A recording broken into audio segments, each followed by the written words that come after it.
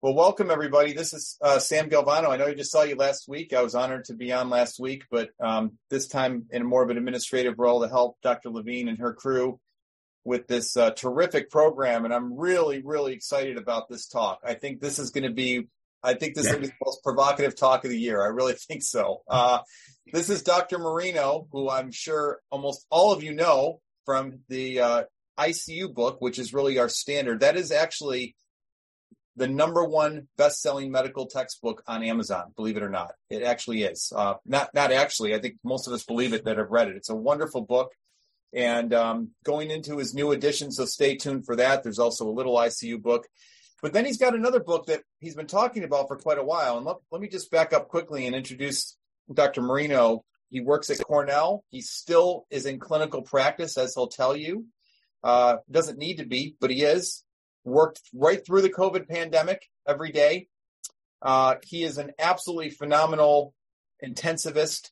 Originally went to UVA, then followed that up with training at Michigan, was at Penn for many, many years where he wrote his first book, the ICU book, has done NIH funding, you name it. But really, the best part about Dr. Marino is he's been a mentor to so many of us. I wouldn't be in critical care if it wasn't for Dr. Marino. Met him in New York. He became an instant mentor and guided me and many, many others, literally hundreds of people towards careers in critical care medicine. And I think you'll see why, because he's such a great teacher, not just a great writer, but a great teacher. This talk is absolutely paramount and central to everything we do, and it's going to challenge a lot of the way you may think about oxygen. So without further ado, I'm going to turn it over to Dr. Marino. I know you're going to enjoy this, and in fact, I'll just preface it with that this may have to be a second talk because you're going to see that there may be some other parts of this that he may need to talk about. So I think, Andy, it's fair to say that we'd love to have you back, Dr. Marino, if you want to give a part two to this. But part one will be enough, I think, to take in for today. So thank you very much, Dr. Marino. We're very honored to have you here as part of the Critical Care Project. Thanks, Sam. And it's nice to see one of my former interns and residents doing so well as you're doing. And I wanted to thank you for allowing me to talk about my favorite topic in medicine, which is trashing oxygen. And not so much trashing it as trying to set the record straight about oxygen. You know, there's a whole mythology that surrounds oxygen that really needs to be straightened out. And so that's what I'm going to try to do in this talk and what I tried to do in this book that I just published. You know, this is a quote from a very entertaining book on oxygen written by Nick Lane, who's a British biochemist that's very involved in using the media to teach medicine. And basically what he says here is that there's a lot of nonsense that goes on about perceptions of oxygen. And this is very true, both in the general public and in the medical community. You know, everybody loves oxygen, you know, and this is just a demonstration of that. Here you have somebody, actually, I think this is Michael Jackson, you know, sleeping in his $100,000 oxygen tent, which he called his oxygen rejuvenating tent. Then you have a bunch of college students here at an oxygen bar. So here they're using oxygen for a quick energy boost. If you watch football games, you'll frequently see a football player on the sideline who's just exercised strenuously, and he's breathing oxygen to bring back some energy that he's lost, even though his shortness of breath is cardiovascular and not ventilatory. And they even have now these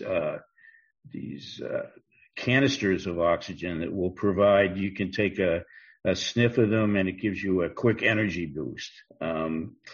There's some oxygenated water, OxyLife. Even though, as I'll present to you, oxygen doesn't dissolve in water, we do have these products. So the general public, loves to use oxygen. It's advertised as a source of energy, as a rejuvenating factor. But we have to look at the other side of oxygen. While people are doing these kinds of things, we're also doing this. We store food in vacuum sealed containers. We wrap our sandwiches in cellophane. We store food in the refrigerator in tightly sealed plastic containers, and even more so to use vacuum sealing for food. And why are we doing this? Well, we're doing this because oxygen decomposes organic matter. So we're protecting our food from the air, because the air and the oxygen in the air will spoil the food. It will decompose it. Well, we're made of the same stuff that our food is. And so this is the other side to oxygen that has to be highlighted. And if you look at the research that's been done on oxygen in the last 50 years, most of it has been on the destructive effects of oxygen and the various ways that oxygen can dismantle us. So this side of the equation needs to balance the other side.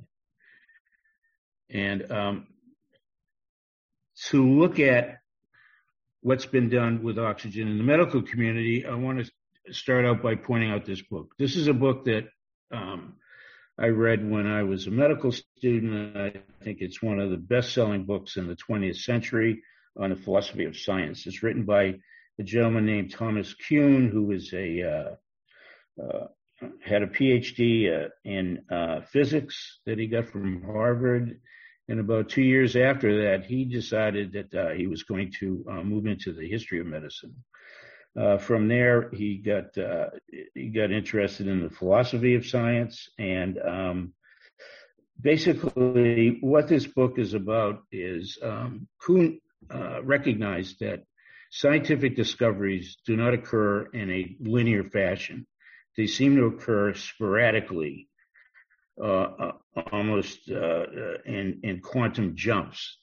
And so he proposed that the reason for that is that scientists, each area of science adopts a model of the way things are supposed to go.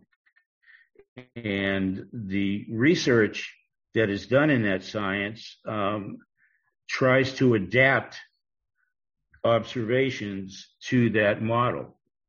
And those models are called paradigms.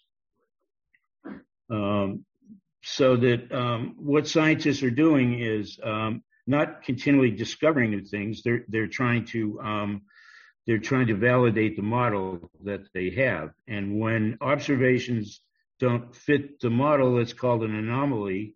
And what happens is that the scientists blame the experiment rather than what the observation is showing. Now, when these anomalies grow to a point where they can't be ignored, then you get a discovery, and that's the scientific revolution. And I think the same thing is happening in medicine. So we have the oxygen paradigm we have basically says that the final common pathway for cell death is a lack of oxygen. And this is a quote by Sherwin Nuland, was a faculty member at Yale. He was a general surgeon, and he wrote a very popular book called Why We Die. And this is his statement here is I think what fuels a lot of what we do in taking care of critically ill patients. So our goal in the management of somebody who's really sick, when you first encounter them, is to make sure that they're getting enough oxygen. So we're augmenting cardiac output. We're giving them more oxygen to breathe. We're giving them red cell transfusions. all to promote the delivery of oxygen to the tissues. And that's a standard. We've all been taught that. And, of course, if you don't do that, then, you're not a good doctor. However, when you look at what that does, and this is a slide that shows 6 studies using the pulmonary artery catheter, and the effect of that. Of course, the PA catheter was all about promoting oxygen transport, oxygen delivery to the tissues, and basically, as we all know, that did not improve survival. Now, what's interesting is that, as Kuhn predicted, we blamed the catheter for that rather than thinking that, well, maybe promoting oxygen delivery to tissues does not improve survival. It has nothing to do with the catheter. And this is what we're left with. So what we can say is that really the promoting oxygen transport to tissues has not improved outcomes in people that are critically ill. And, we've been pouring oxygen on people for decades. And the mortality in a lot of the critical illnesses has not really changed. So we've got to take another look. And so because of that, I came up with this book that is going to try to change the oxygen paradigm. And this book really has 2 sections. The whole book is a series of questions. So the first section is how important is oxygen?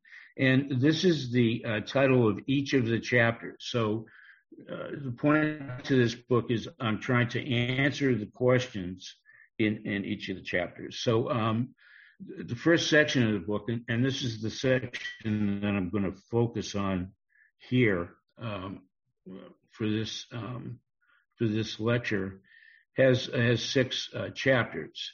And these are all based on very popular behaviors that we do. So, and also the oxygen dogma. So is oxygen delivery the principal function of the cardiorespiratory system? Is hemoglobin just about oxygen transport? How much oxygen is in the tissues? Do we really, is tissue hypoxia really a common cause of death?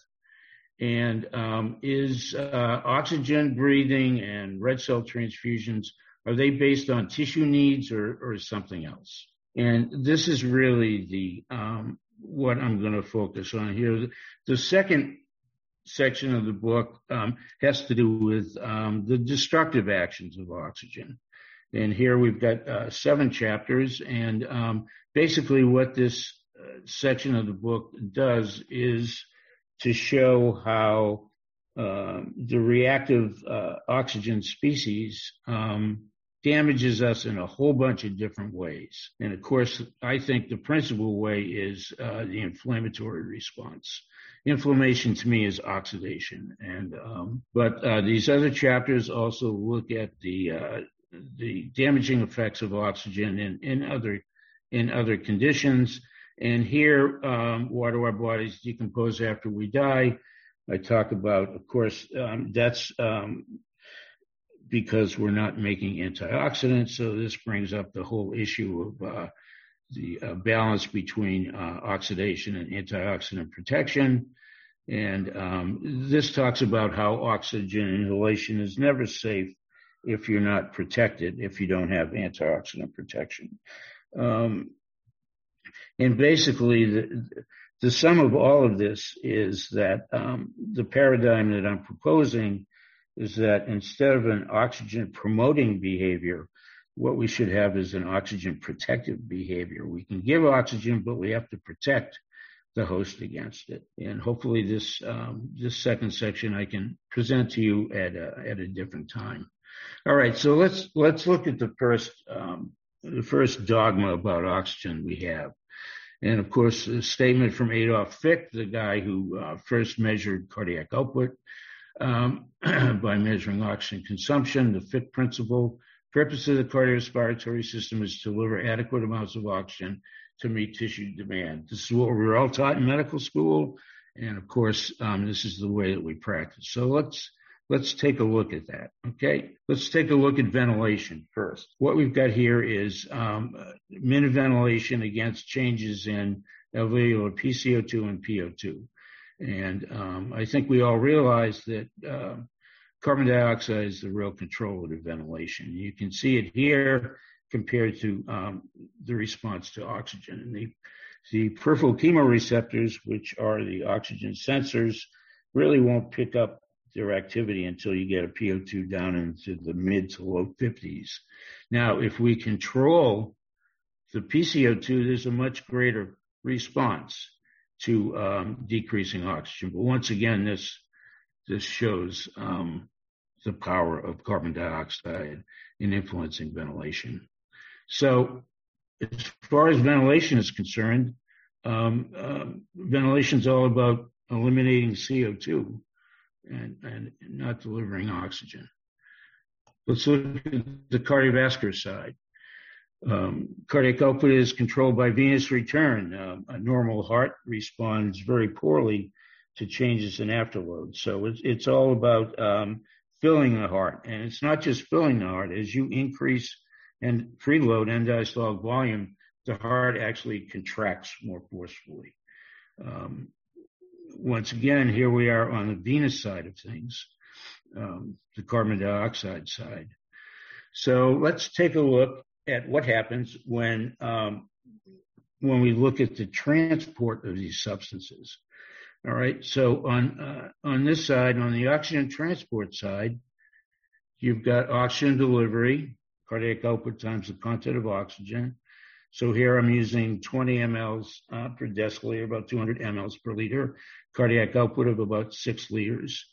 So we've got an oxygen delivery of about 1,200 mLs per minute. If I do the same thing for carbon dioxide, because remember, when we're modulating cardiac output, we're not just modulating oxygen delivery, we're also modulating stuff that's coming out on the venous side. So if you look at the CO2, it's the same. You've got about 3 times more carbon dioxide that is being transported because there's a lot more CO2 than there is oxygen. And this is primarily because CO2 reacts with water. And so there's a lot more carbon dioxide that goes into aqueous solutions. And anybody who's opened up a warm bottle of champagne will know how much CO2 you can get into a solution. So let's look what happens when we increase cardiac output. So now if we increase cardiac output from 6 to 8 liters per minute, what happens is we're increasing CO2 transport much more than we're increasing oxygen transport. Okay. And the ratio is about 2.5 times. So when we are increasing cardiac output, we're not just increasing oxygen transport, we're increasing CO2 transport much, much more. All right. Remember, there's 2 sides to metabolism here. All right. So the principal function of the cardiorespiratory system is to remove metabolic waste, and that is carbon dioxide, at least from what I just presented. The other point that this presents is that oxygen transport monitoring does not monitor oxygen transport. You know, in all the studies that have looked at oxygen delivery, when you're modulating or changing cardiac output, you're doing a lot more than just transporting oxygen. And I showed you one thing, you're transporting carbon dioxide, but think of all the things that the bloodstream carries. You know, in sepsis, you've got all these cytokines that are moving around. So if I increase cardiac output, I'm also distributing those cytokines. And so you can't assume that you're just increasing oxygen transport. And this, I think, is a major problem with the millions of studies that have been done on oxygen delivery in critically ill patients and in septic patients, because it's nonspecific. Okay. to show how important the ventilatory system is for carbon dioxide, this is a slide that basically just calculates CO2 excretion, and we're doing it in the same way that you can calculate oxygen consumption. It's cardiac output times the difference, the veno-arterial difference in CO2 content. And this is the CO2 content here, which we can convert to milliequivalents per liter. Basically, this is the bicarb concentration in the blood. So if we do that, and we have a cardiac output of about 6 liters, we're excreting about 15,000 and change milliequivalents of a volatile acid every 24 hours. During exercise, this can get up to 40 to 50,000 milliequivalents per hour. And to show you how important this is, the acid excretion in the kidneys is only 40 to 80 milliequivalents per hour. So the major organ of acid excretion in the body is the lungs. It's not the kidneys. All right. The other thing I want to point out is the design of the circulatory system. When we have we're presented with pictures of the vasculature, there's always an equal size for the veins and the arteries. But actually, when you look at it, 3/4 of the blood volume is in the veins, and very little is in the arteries. But what we have on the arterial side is a very high flow velocity, okay, but not much in the way of volume. And here we've got a low flow velocity, but lots of volume. So you could take that and really look at the circulation like this. The arterial side it's a high velocity system. It's a jet. It's sort of like taking the nozzle on a hose, on a garden hose, and making the nozzle narrower. You're going to increase the velocity of the jet. That's the Bernoulli principle. So the arterial side propels blood down to the microcirculation. And here the blood can sit for a while and exchange, and then it gets dumped into this large volume sink, which to me means that it allows the body to dilute any metabolic toxins that are coming out. All right. So we've focused all of our management on this side, and really while neglecting this side. And I think this side is very important, as you saw with what I just presented. Okay, the next thing we're going to look at is hemoglobin. We've all, been told that hemoglobin is all about oxygen, and let's take a closer look at that. The first thing I want to do is to point out how much the mass of what I call the erythron, which is the red blood cells and hemoglobin, how much that is. There's a lot of it. So let's just take a look at that. All right. And so if you take the normal red cell mass is about 2 liters. So I'm placing it at about 2 kilograms. All right. On top of that, we've got hemoglobin. Now we report hemoglobin as grams per deciliter. So a normal hemoglobin would be 15, but that's grams per deciliter. It's really 150 grams per liter. If you have a 5-liter blood volume, you've got 750 grams of hemoglobin. That's 0.75 kilograms. So all total, we've got 2.75 kilograms, okay? And the heart only weighs 300 kilograms. So the poor little heart here has to push all of this stuff around the circulatory system every minute. And this is Newton's second law of motion. So the force that the heart has to generate to propel this large mass around the circulatory system is going to be considerable. Now, if this system is all about providing energy or supporting energy production, it seems to me it would be an inefficient system. All right. So the next thing I want to look at is, and this shows if you actually combine the mass of the red cells and the and hemoglobin, it's larger than any internal organ in the body except for skeletal muscle. So it's just a massive system. And the other thing, I don't know if you can see this. I can't move it over, but let me go back. Can you guys see this? Maybe I can. Yeah, we can see it. Yep. Okay. Yep. Sorry.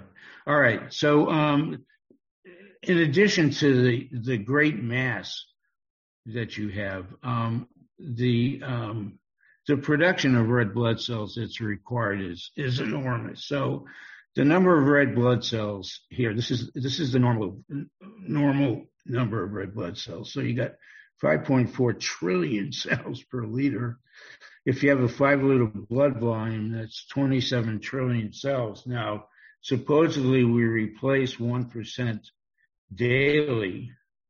And so that's about 270 billion per day. If you divide that by 24 hours, you get about, round it off, about 1 times 10 to the 10th per hour. That's 10 billion red blood cells filled with hemoglobin that you have to produce every hour. Okay. And for a system that is supposed to be all about providing energy, it seems to me that's a tremendous burden. All right. So what is the system doing? Is it transporting oxygen? And this is the classic graph that shows the changes in oxygen consumption that happens as you decrease oxygen delivery. And so as you go from normal and start to decrease oxygen delivery, and you can do this by decreasing cardiac output, making patients hypoxic or anemic, what happens is the oxygen extraction increases, but it can only increase to a certain point. And once it reaches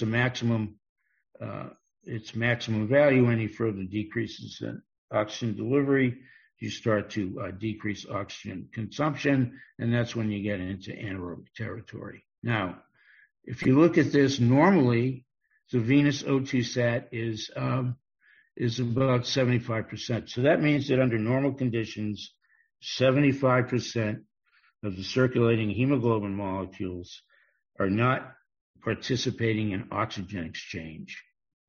All right. So only about 25% of them are. Now, under conditions of maximum extraction, I still have 50% of the hemoglobin molecules that are not participating in oxygen exchange. They haven't given up their oxygen. Excuse me. All right. Now, during exercise, you can get down to maybe a 75% extraction, but that's in world-class athletes. And in our world, and the people that we take care of, you're not going to get extractions more than down to about venous sat of 50%, maybe 45%. Okay. So for all of that mass of the erythron and what it takes to maintain that mass in terms of hourly cellular production, half of it isn't even participating in oxygen exchange. All right. So what's it doing? Here we go back to carbon dioxide again. Okay. Red cells transport carbon dioxide. And the easiest way to remember this is that carbonic anhydrase, which is the enzyme that hydrates the CO2, is in red blood cells. It's not in the plasma. So what happens is that the carbon dioxide diffuses into the red blood cells. It gets hydrated. Okay, the bicarbonate gets kicked back out into the plasma, and the hydrogen ion stays inside the red blood cell. Okay, and the total CO2 that's in plasma is mostly bicarbonate, mostly in the form of bicarbonate. Okay, So why does it go through all of this? It goes through all of this because hemoglobin buffers the hydrogen ion that is released. And actually, the histidine moieties and hemoglobin are the ones that are capable of buffering. And what I've shown here is the buffering capacity of hemoglobin. And because we have so much of it, hemoglobin buffers a lot of hydrogen ion. If you compare it to all the other plasma proteins, it not only has a greater affinity for hydrogen ion, but because there's so much more of it, hemoglobin is buffering, 7 times as much hydrogen ion as plasma proteins. Okay. All right. So let's look at how much oxygen and carbon dioxide are bound by hemoglobin. And what I've done here is I've just taken the first of all, you have to separate out the blood volumes. Okay, we've got a lot more on the venous end than we do on the arterial end, and that's going to be important, as you'll see later on. So I've got the amount of oxygen being carried by hemoglobin here on the arterial side and on the venous side, and then by taking these volumes, I can get to the total oxygen volume. I've done the same thing with CO2, and you can see here that normally there's 3 times more carbon dioxide that is transported by hemoglobin than oxygen. So hemoglobin actually is more involved in CO2 transport than in oxygen transport. Okay. So what we're going to say here is that the principal function of hemoglobin is respiratory gas transport. It's both oxygen and CO2 is the principal gas that's transported. Okay. Am I still coming through? Good. Okay. Unclear. All right. And actually, this whole idea about hemoglobin and CO2 transport makes me wonder about blood doping. It's clear that athletes, if they increase their hematocrit, will perform better, and that's always been attributed to delivering more oxygen. But I wonder if the benefit isn't because you're transporting more carbon dioxide, because there's a shit ton of CO2 that's produced during exercise. Just food for thought. All right. Now I want to look at how much oxygen is in tissues, because to me, this is the critical part of the whole paradigm that I'm proposing. And it's all based, okay, so if you look at the PO2, as you go into the center of the body, this is ambient air, and as we get closer to cells, it gets less and less. And when we get down to the interstitium, it's roughly about 20 millimeters of mercury. The asterisk here is because it's different in different tissues, but generally it's going to be about 15 to 20. And from what we know in cells, it's less than 5 millimeters of mercury. And in mitochondria can be as low as 1.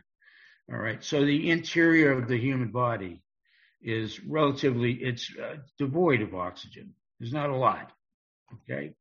And the reason for that is that oxygen doesn't readily dissolve in water.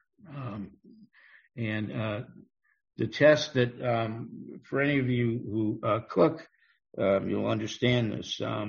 If you peel a potato and just cut it into thin slices, this is an experiment that a friend of mine's son did for his junior high science project, by the way.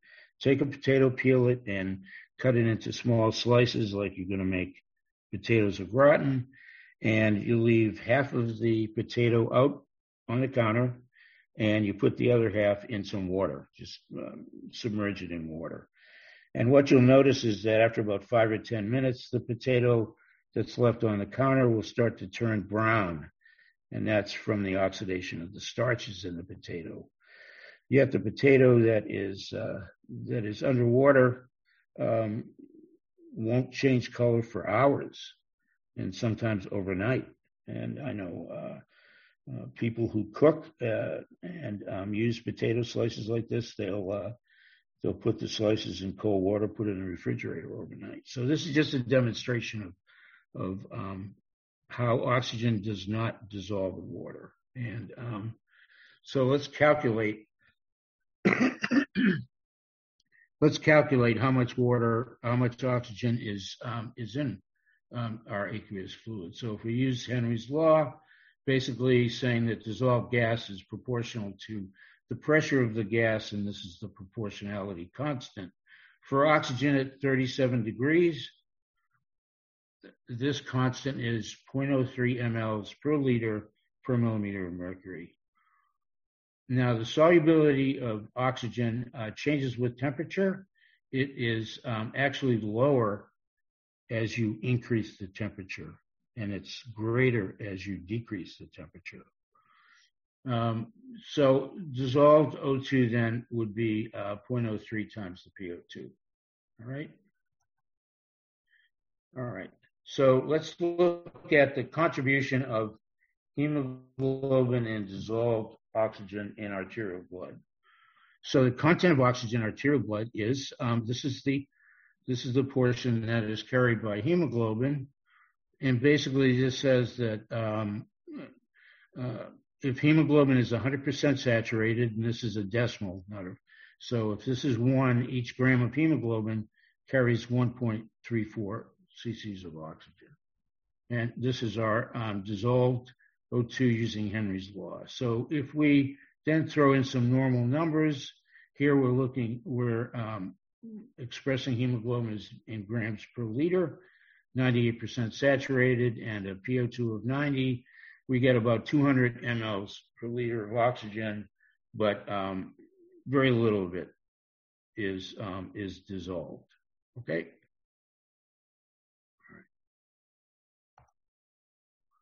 So what I did was I went ahead and I calculated the concentration of oxygen in the different compartments for oxygen in the body. And that is the amount of oxygen that's bound to hemoglobin, once again using these values here for arterial and venous, and these for the content of oxygen, okay? And then the plasma using the same method that I just showed you. All right, once again, very little oxygen. But now if you look at what's in the tissues,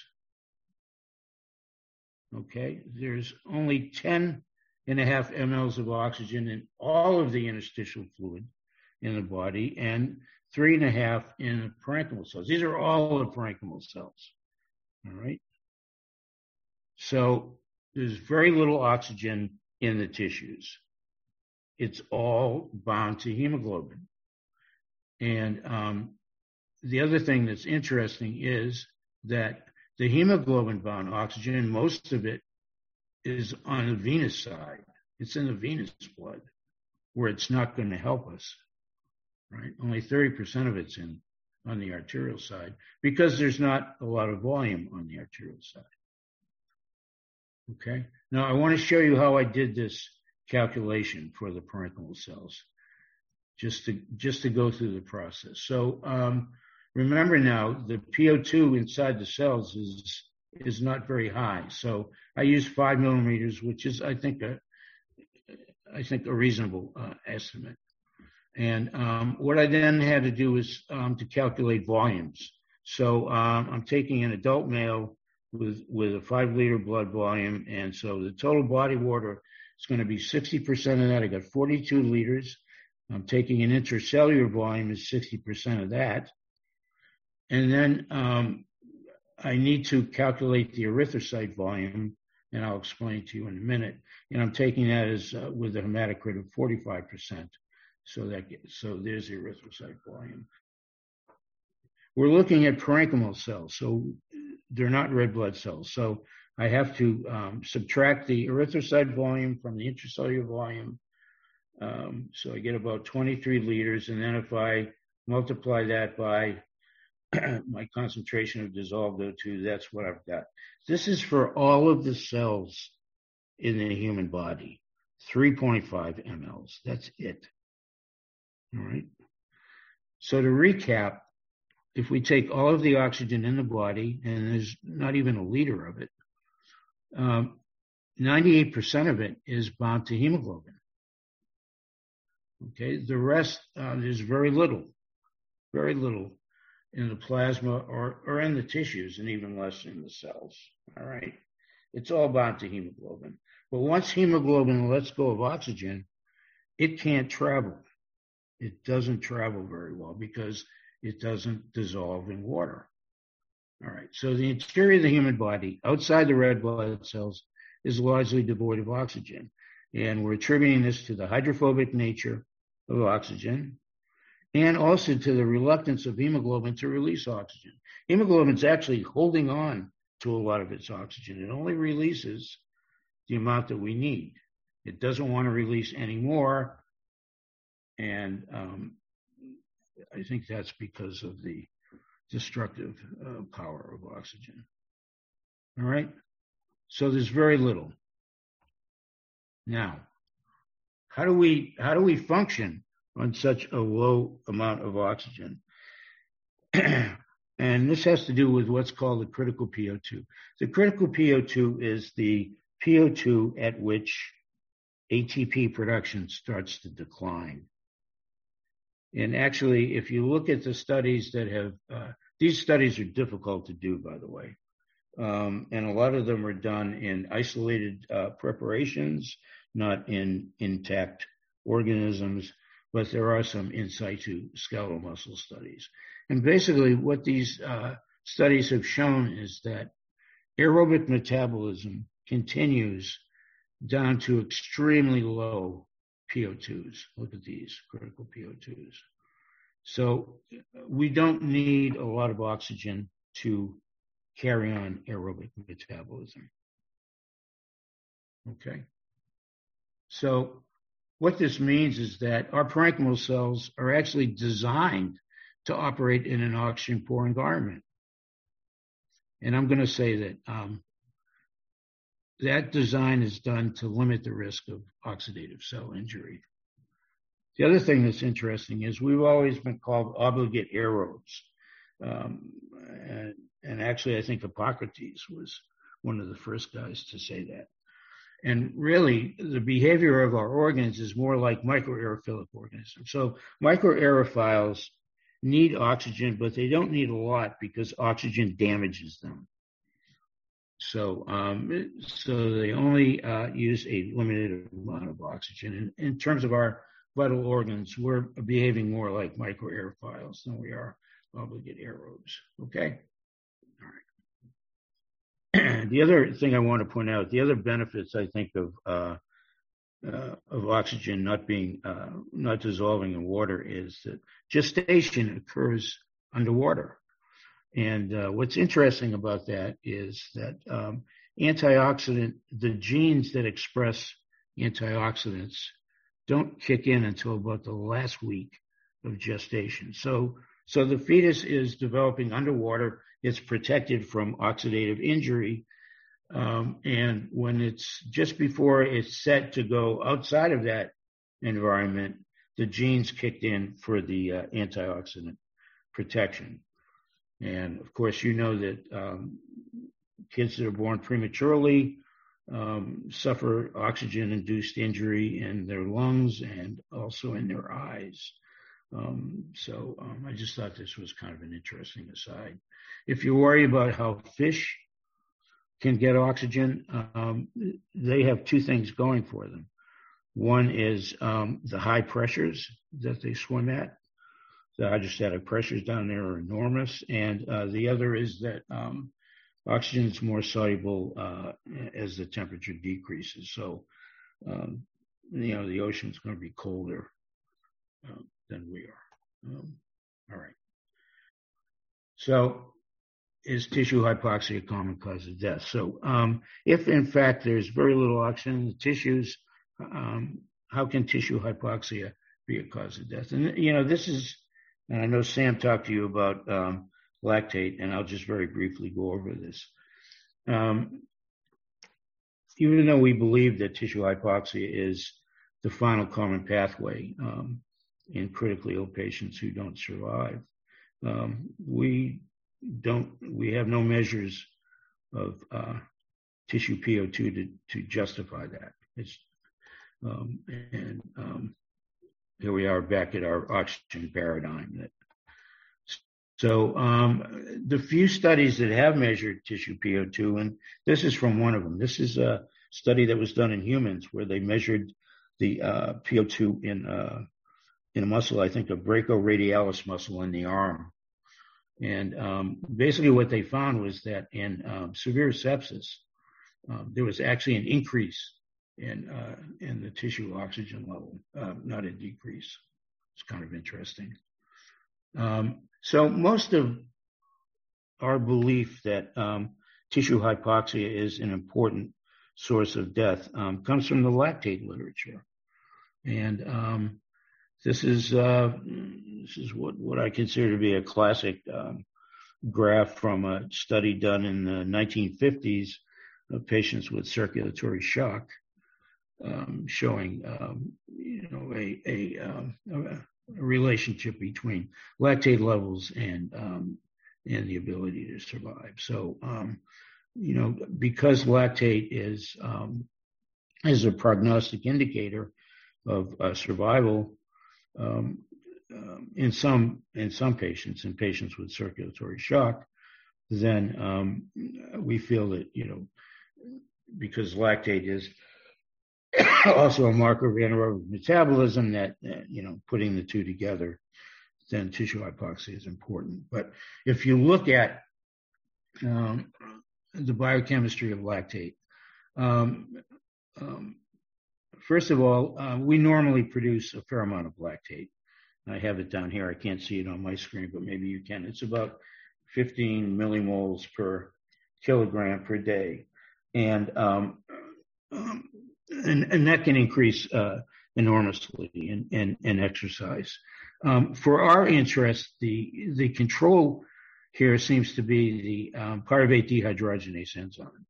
Okay, so pyruvate dehydrogenase pulls pyruvate into the mitochondria, and it starts the whole process of aerobic ATP production. This here reaction favors the production of lactate, because this isoform of LDH is very active in this reaction, and also because there's a fair amount of NADH in the cytosol. So, but this controller here seems to be very important in the kinds of patients we take care of. Why? Because things like cytokines turn off this enzyme. All right. And this is an example of this. This is an animal study where the animals were given endotoxin, and you can see the serum lactate go up. And then they were given dichloroacetate. Now, dichloroacetate will stimulate the activity of pyruvate dehydrogenase, but only when there's enough oxygen around. It doesn't work if the tissues are hypoxic. And here you can see the dichloroacetate is resolving the increase in lactate. And here they made the animals hypoxic, and nothing happened. So, the result of, I think, experiments like this suggests that, there's something other than anaerobic metabolism going on in when lactate is produced. And of course, lactate is an alternate energy source. This is the energy yield from lactate and from glucose. But glucose forms two lactates. So they're basically equivalent in their energy yield. So the prevailing theory is that lactate is produced in conditions of metabolic stress because it provides an alternate energy source, especially when you run out of glucose, and you run out of glucose pretty quickly when you're exercising, and I assume also when you get ill, when you get sick. Okay, if you look at what happens with lactate production, even during exercise, in studies that looked at skeletal muscle when it was stimulated, lactate is produced at the same time that the muscle is producing ATP. So there's no evidence that skeletal muscle becomes anaerobic during exercise. Okay, so the lactate production is aerobic in skeletal muscle, and 80% of it is considered to be used for energy. It's oxidized, and of course you need enough oxygen to do that. And one of the organs that likes it is the heart. The other is the brain. And of course, this occurs via lactate shuttles. Now, there are also lactate shuttles within organs, and for example, in the skeletal muscle, lactate is shuttled from white to red fibers during exercise. There's also a lactate shuttle in the brain between astrocytes and neurons. It's believed that lactate shuttled from astrocytes to neurons to provide energy. So I think the whole lactate story is changing. And the other thing I just want to point out is the oxygen debt that we've all been schooled in, that was proposed by A.V. Hill in the 1920s. And basically the oxygen debt principle was based on the increase in oxygen consumption that follows strenuous exercise. And what Hill said was that this is to repay the oxygen debt that occurs during exercise. But studies more recently have shown that this increase in VO2 that happens after exercise correlates with the increase in body temperature that you get after exertion. And if you block that change in body temperature, you don't get the increase in VO2. So the oxygen debt probably isn't marking any kind of anaerobic metabolism that occurs during exercise. So the emerging consensus, this is from I took this from a paper, a review of lactate. An increase in lactate typically represents something other than oxygen limitation. Hypoxia-driven is very much the exception rather than the rule. And if this is the case, then there's no real evidence then that we die of oxygen lack. Okay. And here's something that I've often wondered about, and if I could get somebody interested in doing these studies, it would be, I think, worth doing. And that is that red blood cells only make lactate. That's all they make. They don't have mitochondria. As a matter of fact, they're not cells. They're red blood corpuscles. And the only metabolism they have is glucose to lactate. They have a little bit of the pentose phosphate shunt, and it's believed that the reason for that is that this NADPH keeps antioxidants in the reduced form, which is their active form. And the glucose to lactate generates some ATP to keep the membrane going, and the NADH here converts methemoglobin back to hemoglobin. So it basically prevents hemoglobin from being oxidized, and it can't carry oxygen. So here we have, we're drawing a blood sample that's sitting amongst 27 trillion red blood cells. And if we get an increase in lactate, we're saying that it comes from an organ that is not being perfused very well. And could it be that it's just leaking out of the red blood cells? Now, maybe in ischemic, when tissues are ischemic, the membrane of the red blood cell gets leaky and the lactate leaks out, or during sepsis, the membrane gets leaky. So the study I'd like to see is when red cells are incubated in a tagged glucose solution, get some tag on the lactate, and then put it in some animals and bleed them or make them septic and see whether or not you're recovering the lactate in the blood. So just I've not seen anything on this at all, but it appears to me that the lactate could just as likely be coming from red blood cells. If an organ gets ischemic, as it gets more ischemic, it's going to contribute less to the overall, its venous effluent is going to contribute less to the overall blood pool. So as it gets more and more ischemic, you could see a scenario where the lactate increases, but then it starts to decrease. And if you totally shut off flow to an organ, it should contribute no lactate, so the lactate should return to zero. But we never see that. The lactate always stays up. So just a thought. All right. The last part of this, just very quickly, is oxygen therapy based on tissue needs? And, this is, it's a mess. In reviewing the literature on oxygen therapy, it's just a mess. And so to show this, what I've done here is I've calculated the oxygen content in arterial blood at the threshold for oxygen therapy and the threshold for giving red blood cell transfusions. So here, if I use 90% saturation as a threshold for giving oxygen, you can see here that if this is a normal oxygen concentration, that we're giving oxygen when there's only an 8% decrease in the amount of oxygen in the blood. Yet when we give red cell transfusions, if we're using 7, there's a 52% decrease. So we're giving oxygen without much of a change in the content of oxygen in the blood. And to me, this is a telling graph as to the fickle nature of both oxygen therapy and transfusion therapy. All right.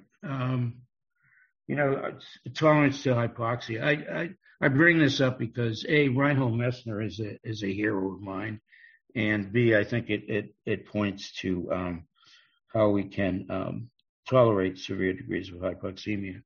This guy was the first guy to climb Mount Everest without using oxygen. He was told he was crazy to do that, but what he did was he rented a plane and had it climb to 30,000 feet, which is the height of the summit of Mount Everest, and then he had them decompressurize the plane, and he didn't wear oxygen, and nothing happened.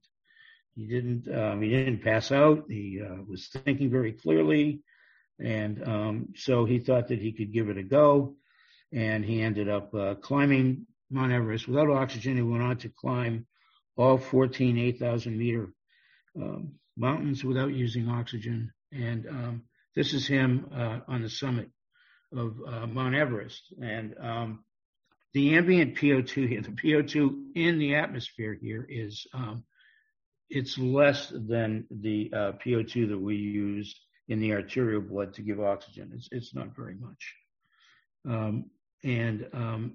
So these guys tolerate it. Now, granted, they are acclimatized, but being acclimatized is maybe a 15% increase in the hemoglobin concentration.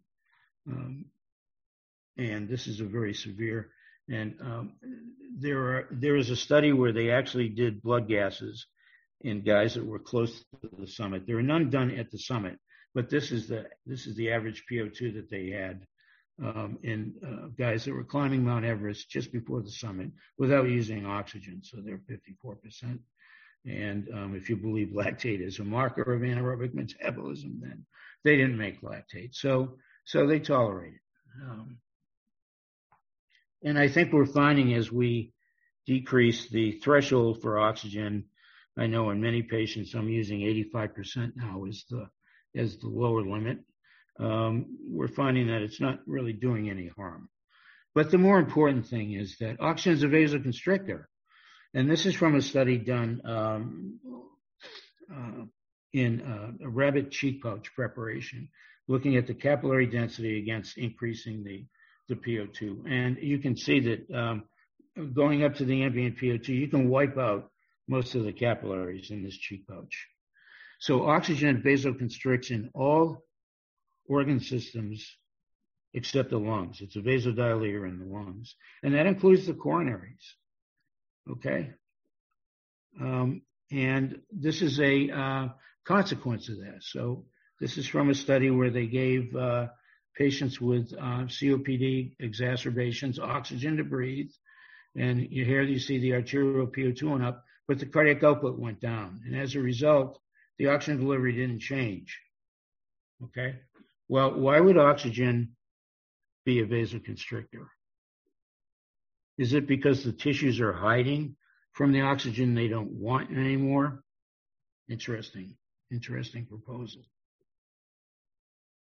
If you look at blood transfusions, the same kind of thing happens. Okay, this is the Hagen-Poiseuille equation down here, and this is the equation that people use to describe flow through narrow tubes. So here it says flow is proportional to the pressure drop, and it's inversely proportional to the viscosity, which is this mu character right here, the viscosity of the fluid. So red blood cells are the cause of blood viscosity. And so as you hemoconcentrate, you are going to decrease flow, all things being considered, right? So like oxygen, there is an inherent mechanism that is working against our attempts to increase oxygen delivery. All right, so this is from a study we did transfusing patients that had severe anemia post-op, and they were isovolemic, and so what we did was we increased the hemoglobin here from 6 to 8, but we didn't change the oxygen consumption at all. Okay, so even though we were giving more giving more hemoglobin to increase oxygen delivery, we didn't affect the oxygen utilization in the tissues. Okay. So the conclusion from all of this is that our vital organs normally will operate in an oxygen-poor environment, and furthermore, there's a resistance to changes in this condition. So the tissues are trying to stay relatively oxygen-free, or as oxygen-free as they can get. And that our oxygen-promoting behavior is contrary to this oxygen-restricting human design. Okay. And of course, the second part of this has to do with why are the tissues restricting the oxygen, has to do with the damaging effects of oxygen. And as I said before, the final conclusion after the second part of this is that we need to protect our patients from oxygen and not just promote it. And that's the change in the paradigm. We need to go from an oxygen promoting to an oxygen protecting strategy. And I hope to be able to deliver the second part to you sometime, so this all makes sense. And thank you.